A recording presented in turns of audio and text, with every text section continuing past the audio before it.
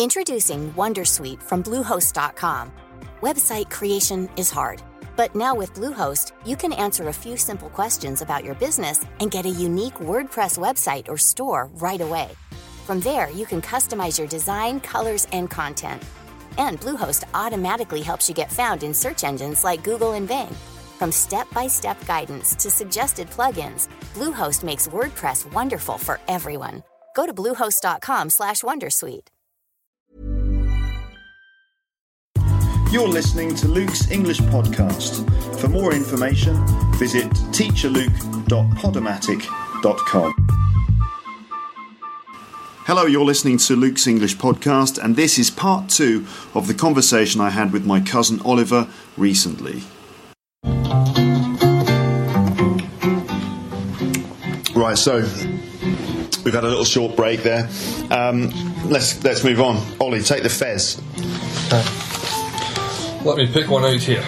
Okay, analog versus digital. Analog versus digital. So let's say if we're talking about music, recording music. Well, what is analog and what is digital? You should know about this. You're the sort of you're the broadcasting sound recording guy. Yeah, that's really difficult. I should know that. So analog is when it's just a kind of, it's continual and it's a true reflection of. I think it's a way of sending data, basically, isn't it? Right. So for example, analog data comes through in waves, whereas digital data comes through in binary code, like noughts and ones. Yeah, that's true. And somehow I think that you can fit a lot more data through a digital signal than you can through an analog signal. Well, it's actually more about how you store that data than how you capture it necessarily. Right. Because you can an MP3 is a digital file. You can store masses of data on there, whereas a vinyl disc is analog. Right. And has a capture. The needle runs across the surface, and it directly reads whatever those waveforms are that are scratched into the surface. Maybe we should just narrow this down and talk about vinyl versus digital. Okay. Right. So we're talking about listening to music on a vinyl record or listening to music on an MP3 player. Yes. Okay, we can do that. Pros and cons. So let's start with vinyl. Which one immediately comes to your mind as being preferable? Well, just for sheer convenience is digital. Yes. But vinyl is a true reflection. You can kind of scratch with it. So Marshall McLuhan says that when one technology gets superseded, it's only at the point at which it gets superseded you recognise what its strengths are. Okay, so that's like when, for example, another technology replaces a previous one. At that moment, we realise all the good things about the previous one. That's right. So up until the point where CDs replaced vinyl, people were going, "Oh, I can't." Vinyl is so annoying. They're so big. They get scratched. The needle jumps. We need to find something better. And then CDs come along, and suddenly they replace vinyl, and people start going, "Oh, but vinyl was better. The sound quality was better. Exactly. You could scratch the records. They were much better. Like if you listen to Sgt. Pepper on vinyl, it sounds 100% better than it does on the CD version. Yeah, you could speed them up and slow them down. You have more control with vinyl. Yeah. And there's something very pleasant about the crackling sound that you get at the beginning of a vinyl record. Yeah. But are they really better? So this is the thing. Basically, analog has nice kind of nostalgic associations, but let's be honest, digital's just better, isn't it? Really. Well, we've lost something that we had in vinyl. You lose your spontaneity, I think. And that sense of getting a record out of your record collection, placing it on your record player, putting the needle on the record, and that's it. That's the record that you're listening to. Yeah, and that's it. Yeah. It's much harder to stop that record, to switch to another one. Because when I get home, when I listen to music on my computer, I rarely just let the music play. I'm always fiddling around. It's like playing the next track. Or you rarely put a whole album. If a new album, you kind of pick the tunes you like most, and you don't give it time to kind of develop in your mind. Yeah, and when we had music on vinyl, you had no choice really. You just had to listen to all of the songs. Yeah, the artist had more control. Yeah, and that meant that you were exposed to slightly more interesting music, perhaps. Yeah. But then again, with digital now, we can share music a lot more easily, and so most people have more music now in their computers than they ever did before in their vinyl collections. Yeah. And it's a lot more accessible because it's just there at your fingertips. So maybe now we actually get exposed to more music than we did before.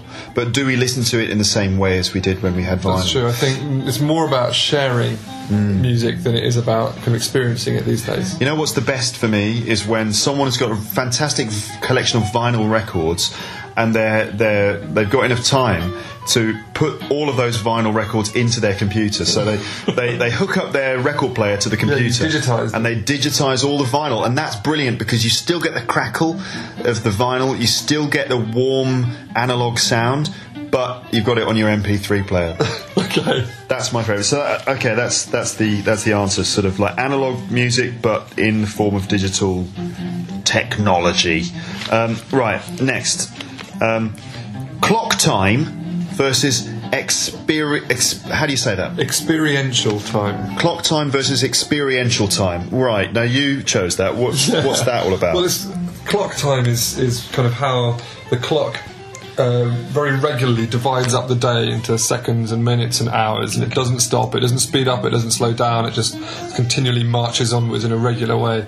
Whereas experiential time is your personal experience of how time passes. Okay. So, if you're waiting for someone and you're in a slightly uncomfortable situation and you're a bit sort of impatient, that time seems to last a lot longer than, say, when you're really enjoying yourself, or you're playing music and you're lost in that music, and before you know it, time has passed. So sometimes it feels like as you experience it, time seems to slow down or speed up. Exactly. Whereas the clock is like a regular kind of standardized speed of time. So, like, they say that time flies when you're having fun. Yeah. But when, let's say, when you're bored, when you're waiting for a bus, you're literally counting the minutes or counting the seconds, and it just can't go any faster. It's so slow. So clock time, you kind of feel like you're a slight. For me, I feel a bit of a slave to clock time. And that I find myself looking at my watch more than I ever used to, and dividing time days up into sort of segments, and feeling like the idea of wasting time, all that kind of stuff is forced upon you by this sort of human notion of clock time. I think that it's. I prefer experiential time. But the thing is, for us to actually organise anything, for people to do things in a synchronised way. For example, if you work in your office, if you want to make sure that you have a meeting and you want everyone to arrive at the meeting at the same time, you have to use clock time, don't you? True. You can't just say, come when you feel like it's time to come, because then everyone will arrive at different times. No, but previously you would kind of go to each person, gather them, and say, "Oh, have you got time?" And we'll all gather. An example of being at a meeting on time isn't a great example for me of how great clock time is. Really? I don't necessarily want meetings. I don't want to be at a meeting all the time. I'd rather be doing something else. Okay, if it's not a meeting, let's say it's like a music event, and I agree. It definitely has value. I agree. It's definitely useful, but it doesn't. I think it's not a question of whether time has value or is useful. I think it's like. We couldn't really organise the world without regular synchronised. No, not the way time. It's organised now. That's true. I don't know how it could be organised with a kind of flexible, stretchable No, but time. you have to sun up and sundown. Like humans existed before we had clocks. That's the point. I think that time existed. Time has existed before we did. Yes, but we didn't used to divide it up second by second to that extent. It used to be much broader. Did it? Yeah. We used to have pendulums and clocks. So this isn't like your argument is not against time. It's against how busy you are, how many things you have to do at work. Yeah, but time is not the enemy here. It's but it's how kind of how anxious that degree of detailed division of time makes people. So you're saying that if you just had 3-hour chunks, maybe. Yeah, I think it's about me. You're right. Yeah, I think your argument is not with time itself, but more the fact that you have many things to achieve in your working day. You just don't have enough time. Yeah. So you can't really blame time for the fact that you are busy. No, it's clock time. That's the difference. That's the difference, because time, the clock time and experiential time, you have to distinguish rather than just time. That's the whole point. There are two types. I see. I see. But you have to understand that experiential time is utterly subjective version of time. But time is subjective. Everything is. That's the point. As human beings, we are experiencing everything. Yeah, but you can have a clock running, and no matter who looks at the clock, their clock is pretty much always going to be showing the same time. We can all agree in the room, even though we all have our own different subjective experiences, we can all agree that time is running at that certain speed. That's the same for all of us. So time exists outside of our perception of it, doesn't it? I mean, as far as we're aware. As far as we're aware, yeah. I mean, as much as we can make a statement that something is real or not, I mean, we know. I'd say that time is pretty concrete. Okay, so if we're both staring at a clock, yeah, right, and you're waiting for a really urgent phone call to find out whether or not, your baby's been born, yeah, or something, and we've got really enjoying the clock, or listen to music or something. Yeah. Your experience of that will be different to mine. So it will feel like the time is running more slowly for me than it is for you. Yeah. Because you'll just be lost in the music, whereas I will be like literally hanging on every moment, waiting for this phone call to hear about my child that's been born. I feel like the kind of this notion of clock time sort of interrupts the flow of our lives and makes us generally more anxious. I think that it's not the time, the clock time thing. Isn't it? It's just the fact that events happen. It's not that they happen. It's not that time does that. It's just that events occur, and depending on the seriousness of those events, that means that you sort of feel like time is moving more slowly. It's not the passing of time itself. It's more the significance of events which occur within that time.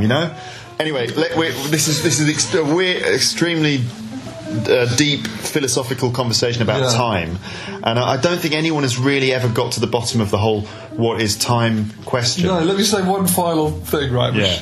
If you have a house with no clocks in it, and you don't look at the clock for kind of 3 days, you're just doing your thing, I'd probably would you be more relaxed than a house that has various digital clocks that remind you, 3 hours have passed, 2 hours have passed? I think it purely depends on what I have to do. So, for example, if wait, hold on a second. You have no appointment. No, that's the thing. If I have no appointments, if I have nothing to do, nothing to achieve, what about if am I going to die at some point eventually in my life? We're all going to die, and so basically, the only factors are that I'm in a room and I'm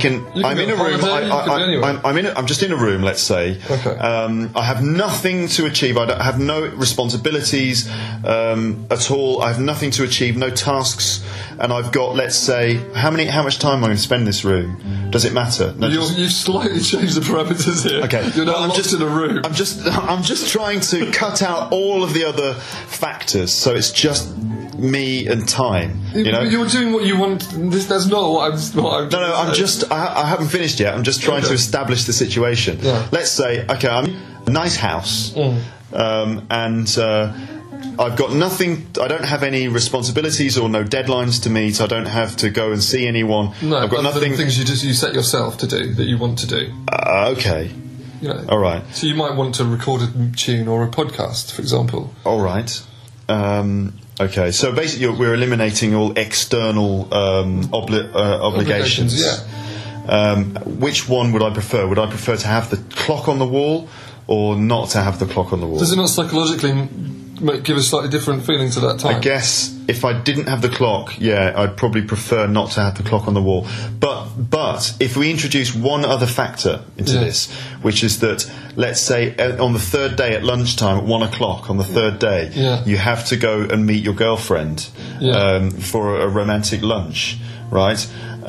Would you prefer to have the clock or not the clock? I'd say to her, call me when you're leaving. Ah, right, okay, you're kind of cheating. Because I think that if I had something to achieve, and let's face it, we all have things... But you're being practical rather than... But we all have external obligations. You can't factor them out.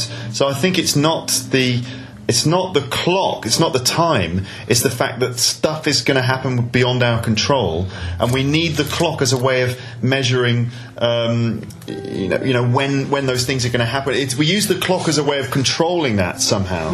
But it's not the clock, it's the fact that something external is going to happen, which you can't really control. That your day is defined by that event. So we need the clock to measure our experiential time to the standard time that everyone else is judging their day by. So it's about coordination. So it's the fact that it's actually the fact that we've based all of our organisation upon the clock, rather than the fact that the clock helps us organise ourselves. We've organised ourselves in a certain way because of the clock. I think it's external obligations dictate the fact that we need a standard time to coordinate everything by. We've organised things in such a way because we have clocks. It's not that... I don't think so. Yeah, of course we have. I think that clocks... we still function time is a constant thing, and it's always been there. But we didn't used to arrange things in the same way before we had clocks. This is about clocks. So if think about seriously, think about when with pre-clocks you had obviously societies and villages and stuff. Before you had kind of these complex machineries with pendulums and such like. Yeah. Okay. People still managed to meet. Obviously, but families who lived together. You still had farmers who made crops. But civilization was less effective. It was less efficient. Possibly because then it was less global. It was less across large distances and all that kind of stuff. And we then invented the clock, which was a way for us to track time and standardise time, and that allowed us then to coordinate things. Yeah. So the general standard of living did probably come I think the clock is a good thing. I'd like to keep the clock, but I think your issue here is with external obligations. It's about and the pressure that you feel to observe the clock as a result of having these external obligations. It's not actually about obligations. It's about my desire to achieve things, and the clock tells you, and in a quantifiable way, how much time has passed, and I find that makes me anxious because I feel like I haven't achieved everything I want to achieve. So yeah, it's quite personal. What I would say then is when you feel like that and you don't have a specific obligation to meet, just don't look at the clocks. Hide your clocks. Yeah. You've got a clock there on your video player. You're right. Just hide it. We should do that now because it's probably making you nervous right now. Right. I tell you what, mobile phones make me anxious as well, but we won't go into that. Mobile phones make you anxious too. Well, I think what you need. Turning your phone off is quite liberating. Leaving it behind and going out of the house. Oh yeah, very liberating. Similar kind of thing. But I rarely turn my phone off these days. I should do it more often. Exactly. But my girlfriend, if she wants to call me, I want to be available. Yeah, it's true. But you are in a long distance relationship. It's true. So are you? Yeah, true. Okay. Next. What I would say is when you have the opportunity, I would say forget about the clocks and hide the clocks. If you know that France. That's what I do in France. That's what you do when you go on holiday to France, and I think it's a very healthy thing to do when you're there. Right, Fez. We've got too many things to discuss here, and I think our conversation about clocks may get dropped and cut. I don't know if it will, but I don't know. People always say, do you edit these? And I sort of say, no, I don't, because I can't decide which things are valuable or interesting or which things aren't. I think sometimes, if it's very serious and angry, and if it would be offensive to people, really offensive, not just something about swear words, but real time evangelists. But I don't know, just really offensive stuff. Then I would consider editing that. Or if it was impossible to hear. So if 3 people were talking all at the same time, and it was just impossible and to hear, and it would be very demotivating for the students to listen to, then I would cut that. But if it's what I consider to be actually quite an interesting philosophical discussion about time, I think that's a perfectly valid thing for people to listen to. Seeing as these are quite sort of chunked up questions, you can maybe just group these into separate. I probably could make several episodes out of this.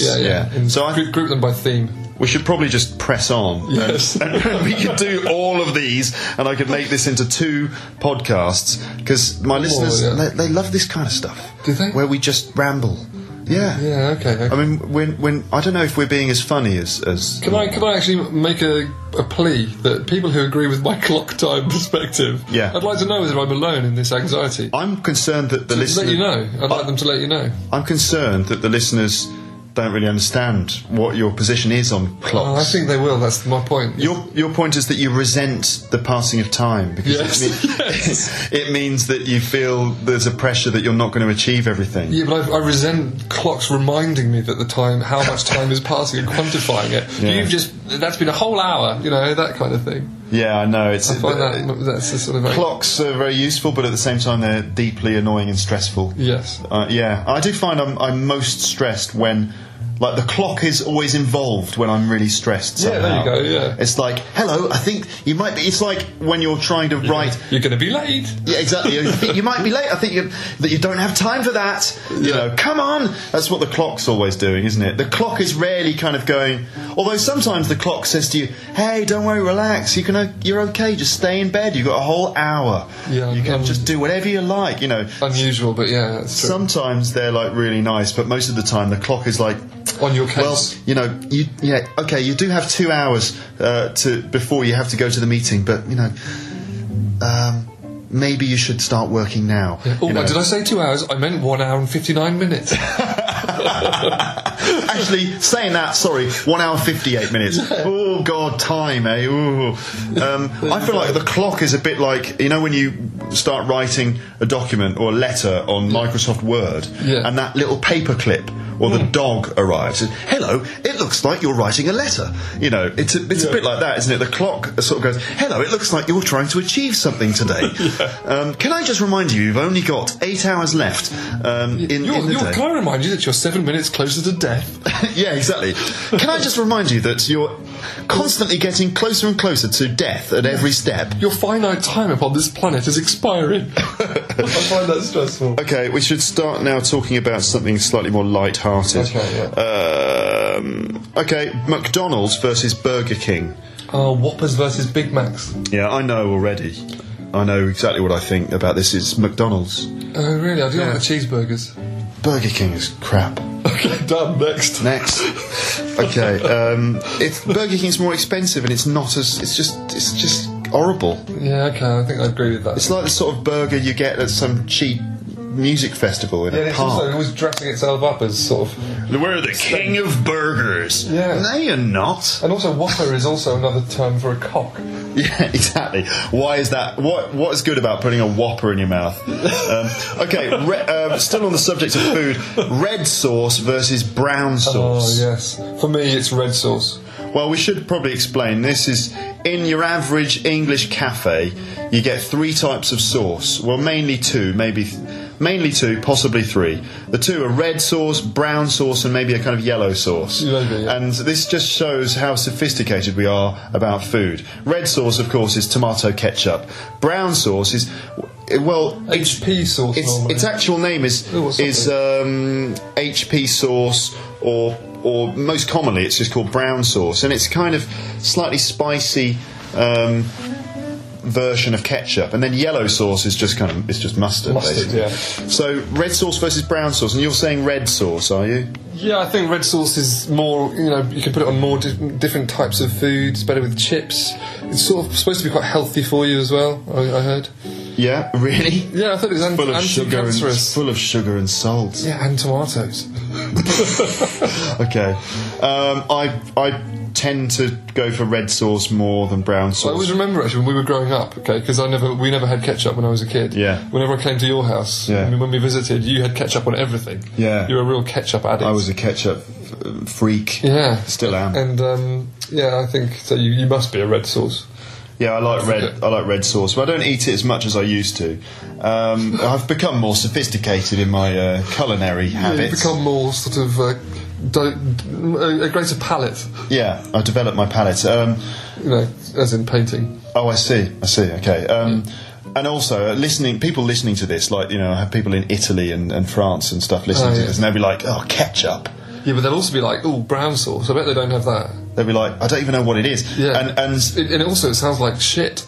It could be, brown sauce. I love the way that we call it brown sauce. We define it by the colour, not by the ingredients. Or the taste. We don't even know what's in it. Well, brown. We don't actually. Brown, do you know what's brown in sauce. Well, we do. Well, yeah. If you look at the ingredients. But do you know off the top of your head what's in brown sauce? Vinegar. Onions. Yes, you don't know. I don't know. No, nor do I. I don't know why it's brown. No, it's kind of too... I probably should know. Anyway, I like brown sauce. Red wins. Red sauce wins, but brown sauce when you have a full English breakfast. Oh, I see, yes, you can do. That's good. Yeah. Next one is book. A book, like a normal, traditional book in your hands versus an Amazon Kindle. Oh, well, I'm a book geek. as you know. Yeah. I spend, as your previous podcast will testify, I spend a lot of time on the London Underground, and I read a lot. And I like books because obviously there's the artwork on the front, and they're quite kind of robust. You can read them in the bath, you can chuck them around. Yeah, you can take them onto the beach. You can give them to a friend. Yeah. You can pass them around, and there's different kind of fonts as well, which is nice. Throw the book onto the floor if you disagree with what the writer has said. Yeah, you can store them. They're quite colourful. They make quite nice ornaments in your house. You can see in front of you all the different books you've read. Very pretty decorations on your shelves. Having said that, the last 2 books I read was the Steve Jobs biography and also Murakami's 1Q84. Right. Both big tomes, heavy books to carry around with me. Yes. And a Kindle would have been way more convenient. I've talked about this on the podcast before in an episode called the ice cream episode, and I stated my case in that episode quite clearly. You came down on which side? The book. I prefer the book myself, but maybe this is just because I don't own a Kindle. Maybe I'm just angry that I don't have one. Maybe you're a reactionary. But, I just don't. But I've seen adverts for the Amazon Kindle. And there's the advert would be like a someone's bag, like their bag they're taking on holiday to the beach, and there's some sunglasses, some suntan lotion, and an Amazon Kindle nestled in the top of the bag. And it's don't try and convince me that that's a good thing to take to the beach. Don't try and tell me that the Amazon Kindle is a good thing that should be put in contact with sand, salt water, and suntan lotion. Yes. It's a recipe for disaster. I think that you don't believe what they tell you in the adverts. Don't take a Kindle onto the beach. You're not going to enjoy yourself. You're not going to be able to relax because you're going to be like, oh, is the Kindle okay? Don't get any sand on it. That kind of thing. And so I think that's nonsense. But I know that there are good things about the Kindle, like the fact that you can, if you're learning English, you can scan through the words, and if you find a word that you're reading in the Kindle, you can click on it. And if you've downloaded a dictionary application, or if you're online, it just tells you what it means. You can find out the definition of that word. So if I'm trying to learn Spanish, that would be quite useful. Exactly. So there are various advantages, but let's face it, what we want to do when we read a book, we don't want to fart around on the internet. We just want to read the book, right? Yeah. So have a normal traditional book in your hands. You can bend the book, you can fold over the corners, you can write notes on it, you can take it to the beach, you can sneeze on it, whatever you want to do, and you don't have to worry about breaking it, so that for me is enough of a reason to just keep the book, even though if I just saved all the money that I'd spent on books over the last year, I probably could afford a Kindle. Anyway, Prince William versus Prince Harry. Ooh. In a physical fight, who would win? Harry would win in a physical fight because he's ginger, isn't he? Does that make him harder? It makes him harder, but also easier to hate in theory. Really? Yeah. That's a bit racist, isn't it? Well, yeah. It's a bit gingerist. Yeah, gingers get a hard time. It's almost like you're allowed to be racist against gingers, which is a strange thing. Yeah. But Harry's a bit edgier, a bit more kind of prone to making public mistakes. I think he's a bit more tough. I don't get the impression that William is that tough. No. He's a bit sort of like, actually, I'd rather not fight if it's all the same to you. Yeah. Whereas Harry would be like, right, come on then. He's a bit more... although that's not how he speaks, but I imagine, come on then, you rotter, I'll give you what for, something like that. Also, Harry looks like he could drink more than William. Yeah, he does. He looks like he would line up a load of shots and just knock them back, whereas William would have a glass of wine. William would be like, I don't think Kate would approve if I drank vodka, Harry. And Harry's like, come on, William, don't be such a wuss. Come on, bull. Get these, come on, horseface, get this vodka down your throat. I agree. So Harry wins. Harry's the best, even though he's Harry's a better name than William, really, isn't it? Wills. Harry. Actually, his name's Henry. Harry. Oh, is it? His real name is Henry. As in King Henry? As in King Henry, but his nickname is Harry. Yeah. It's just like his sort of, his informal name is Harry, but his actual... Rusty. Fluffy balls. Okay, Gibson versus Fender. Can you explain what Gibson versus Fender means? Both Gibson and Fender are guitar manufacturers. And these are the most the most popular types of guitar. So it's either a Gibson. Most people will either buy a Gibson or a Fender. There are other guitar makers like Ibanez and Martin and other things like that, but Gibson and Fender are basically the two most famous ones. And Gibson, like Slash from Guns N' Roses, Jimmy Page played a Gibson Les Paul, Neil Young, Pete Townsend played lots of guitars, but he famously played a Gibson SG in the early 70s. Anyone else? Eric Clapton started playing Gibson, and then he moved to Fender. But also, recently they've become quite kind of commonplace, like people like Noel Gallagher playing Gibson guitars. Noel Gallagher played Gibsons. Well. And there are plenty of other famous Gibson players. Fender, probably Jimi Hendrix, the Fender Stratocaster. No, he did play a Flying V as well. He Gibson did, Flying V. But his most famous guitar was the Fender Stratocaster. As was Hendrix. I mean, Clapton was a Fender guy, really, as well. In the end, but his best guitar work was the Gibson, I think. Yeah, that's probably true. Yeah. It's Fender. I couldn't choose. I own a Gibson Les Paul. Yeah. And I love it, but actually I kind of always want a Fender. When it comes to the bass guitar, the Fender is the king. Yeah, that's true. Because Fender bass... That is a strange oddity, actually, that there aren't really Gibson bass guitars used very widely. You can get Gibson SG basses. But not popular. No, they're not really very popular, but Fender just make the best basses. Yeah, they do. Apparently. But in terms of electric guitars, well, Fender make the Telecaster and the Stratocaster and others. Gibson make the Gibson SG, the Les Paul Junior, and some other things. The 335, which is the F-holes, sort of jazz style one. Yeah, which Lennon on Let It Be played one of those. Right. Okay. Can't choose. They're both good. I want both, please. Yes, I want both Gibson and a Fender. Tea versus coffee. Ooh, so I was more tea, but coffee is more of a drug, Yes, it is. Get up in the morning. Oh, Christelle. Coffee. Now, if I had to, for the rest of my life, if I had to only have one of them, it would be coffee.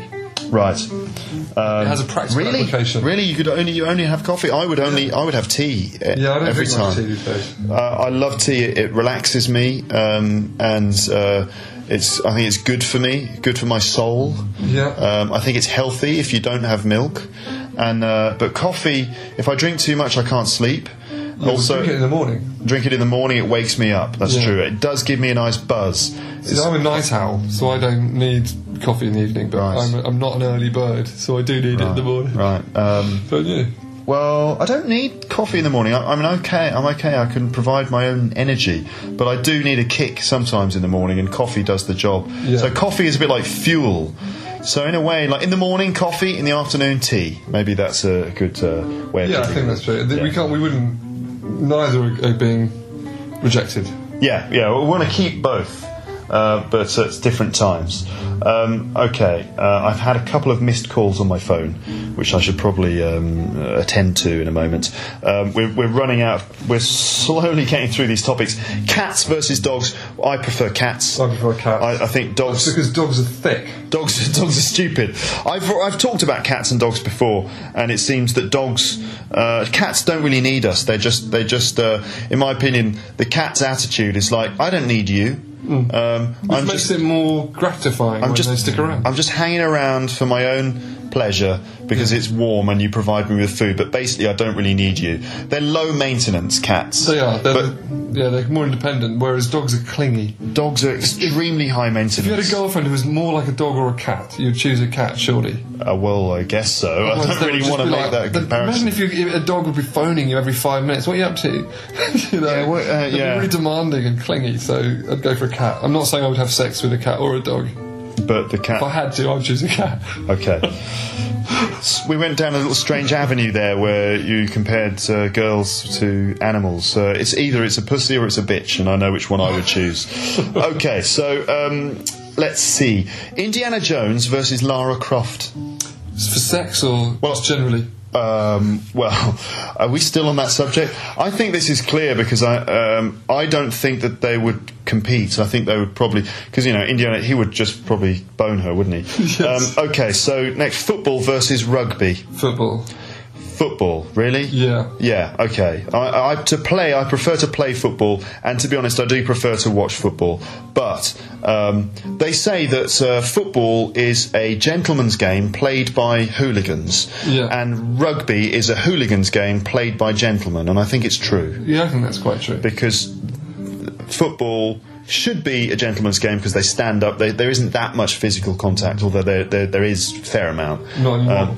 But the people who play it have got no class, in my opinion.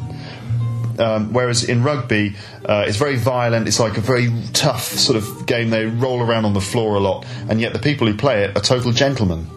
Ironic, isn't it? Not total gentlemen. Well, they don't. Beer-swilling sort of oppressed homosexuals. But on the pitch, they don't act like prima donnas. No, that's very true. They have if they're going to fight, they properly fight. The football players are pathetic, in my opinion. They're like, all you need to do is sneeze on a footballer and he jumps to the ground, with his hands on his face, like, oh, you sneezed on me, They're pathetic. They're like pathetic, bad actors. Yeah, they are. What was that one? That was individualism versus collectivism. It's just too late for us to talk about some other philosophical topic, and we're rushing through. We've got about 4 of these left. So, Jason Bourne versus James Bond. Jason Bourne is the guy from the Bourne Identity, played by Matt Damon. Yes. And so, what do you think? Jason Bourne versus James Bond? Well, it's a tricky one because, strangely, the latest Bond is sort of a Bourne rip-off. Yeah, the Daniel Craig James Bond is very influenced by Jason Bourne. Yeah. But if they had a fight... Bourne. But, hold on a minute. Don't you think it's more feasible for Jason Bourne to die than it is for James Bond to die? Yes, that's true. James Bond can never die. But if, fast forward another 17 Bourne movies, then you'd be in the same place. I think that we're not going to have 17 Bourne movies. No, you're right, we're not. And we've already had over 17 Bond films. Yeah. I think James Bond is more immortal than Bourne. Although I think Bourne is really good. I love the Bourne films. I think they're really tough and realistic. I love the ideas. They're amazing. Cowboys versus aliens. Well, it's aliens, isn't it? Because especially the aliens from the Ridley Scott Aliens movies. They're just badass. And some cowboy, you ain't from round here, are you? And all the alien would do is thunk, just kill the cowboy in one move. So it's clear to me that it's aliens. A bear versus a shark. In what environment? Well, that's the question, isn't it? How much water? You'd have to define the playing area, and it would have to be an even level playing field. So there would be enough water for the shark to swim around, but not too much, so that the bear could move around as well without having to swim. So knee-high water, so the shark could move around, but so that the bear would also be able to sort of move around. The bear can't escape to land. They just have to fight with each other in that arena. I think the bear would. Win. I think the bear would win as well, because for me the shark has to go deep and then come up to strike its victim from below, whereas also drown it slightly and drag it down. And the bear would maybe just grab the shark and then just bite it. Anyway, I've been into that. I did a whole podcast episode on that. Okay. I can't remember who won. I think it was the bear actually that won. The bear. Yeah. There's different makes. Well, there's different makes of shark as well. Anyway, different makes of shark, Apple versions of sharks and Microsoft sharks. The tiger model, the great white model. Yeah. Like the polar model of bear, and then there's the grizzly, the standard grizzly. Black. Yeah. Anyway. Okay. Finally, this is the last thing in the hat. This is pirates versus ninjas, and that I've written that because that's one of the most debated battles on the internet, actually. What do you think? Pirates versus ninjas? That's a tricky one. In what? Give me some context. Let's say, for example, a pirate ship has travelled the 7 seas, and they end up sort of coming into a port. Let's say they end up sort of floating into Nagasaki, Kyoto or Tokyo or something back in the, when would it be? Like, when were pirates around? As sort of 16th century? 17th century. I don't know if that's when ninjas were around as well. Did they ever exist? What, ninjas? Pirates, yeah, of course they did. Did they? The loads of them were there. Arr! Oh, yeah. Of course they did. Think about it. But pirates in that sense. Pirates are Penzance. Arr! Yeah, that's a panto, though. No, but there were pirates. Did they have, like, eye patches and stuff? Well, I don't know if they did have eye patches. Probably some of them did. But imagine that, like, pirates, who dominated the seas, stealing from other boats. They managed to eventually find their way all the way around to Japan. Maybe sort of Portuguese pirates who were one of the first seaborne empires to travel around the world, and Portuguese and the Dutch settlers went to Japan. Yeah. And there's some people say that the word arigato, meaning thank you, comes from the Portuguese obrigado. They were quite polite. Because they were quite polite, and maybe they taught the Japanese how to say thank you. Yeah, maybe they were rude before then. Do you think the Japanese didn't have a word for thank you before the Portuguese arrived? I doubt. I don't know. Maybe they just sort of punched your teeth down your throat. You think so? They would have done it in a Japanese way, though, wouldn't they? Yeah. I don't know, they would have like silently sort of you would just suddenly realise that your teeth were down your throat and you wouldn't know how. It's like some ninja had like pulled your teeth down your throat without you realising. He'd like sneaked inside your body and pulled your teeth into your teeth back inside. He's like, and there was a ninja hiding in your throat, and he just picked all the teeth out of your mouth and pulled them into the throat in a split second, and then like disappeared. And leapt out. That's what a ninja would probably do, and then he would just slice you in half with. I think there's your answer. Ninja, yeah, it's the ninja, isn't it? Ninjas are much better than pirates. I think so. But if you can imagine this pirate ship slowly floating into a dock in a port in Japan somewhere in sometime in the 17th century, the pirates would be like, "Arr, 'tis a new land, a rich bounty of treasure for the taking," and they'd be like congratulating themselves on finding this new land. Little do they know, the ship is being surrounded by invisible ninjas in the water. They're already up, halfway up the mast, and throwing Death Stars. And next thing you know, all these pirates have had all their teeth punched down their throats from the inside by invisible ninjas. Yeah. So I think we can agree conclusively that in the end it's the ninjas who would win, and I'm now going to put this fez on my head in a celebration. Declare this debate complete. Declare this ridiculous set of debates completely finished. That's the end of this episode. You can visit the webpage to just see all of the things that we've just debated there in a big list. Yeah, I think you should call this podcast Luke versus Oliver. Luke versus Oliver. Okay, there's the name. I will do. That's what I'm going to call it. So do visit the page, and you'll see all of the words that we've just debated, and you can Google them and things like that if you want to know more. That's it though for this episode. Thanks very much for listening. Bye. Thanks for listening to this episode of Luke's English Podcast. Don't forget to visit teacherluke.podomatic.com for more information.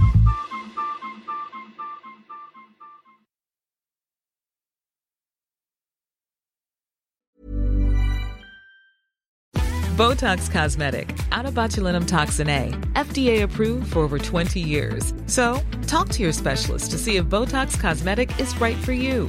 For full prescribing information, including boxed warning, visit BotoxCosmetic.com or call 877-351-0300. Remember to ask for Botox Cosmetic by name. To see for yourself and learn more, visit BotoxCosmetic.com. That's BotoxCosmetic.com. If you enjoyed this episode of Luke's English Podcast, consider signing up for Luke's English Podcast Premium. You'll get regular premium episodes with stories, vocabulary, grammar and pronunciation teaching from me, and the usual moments of humour and fun. Plus, with your subscription, you will be directly supporting my work and making this whole podcast project possible.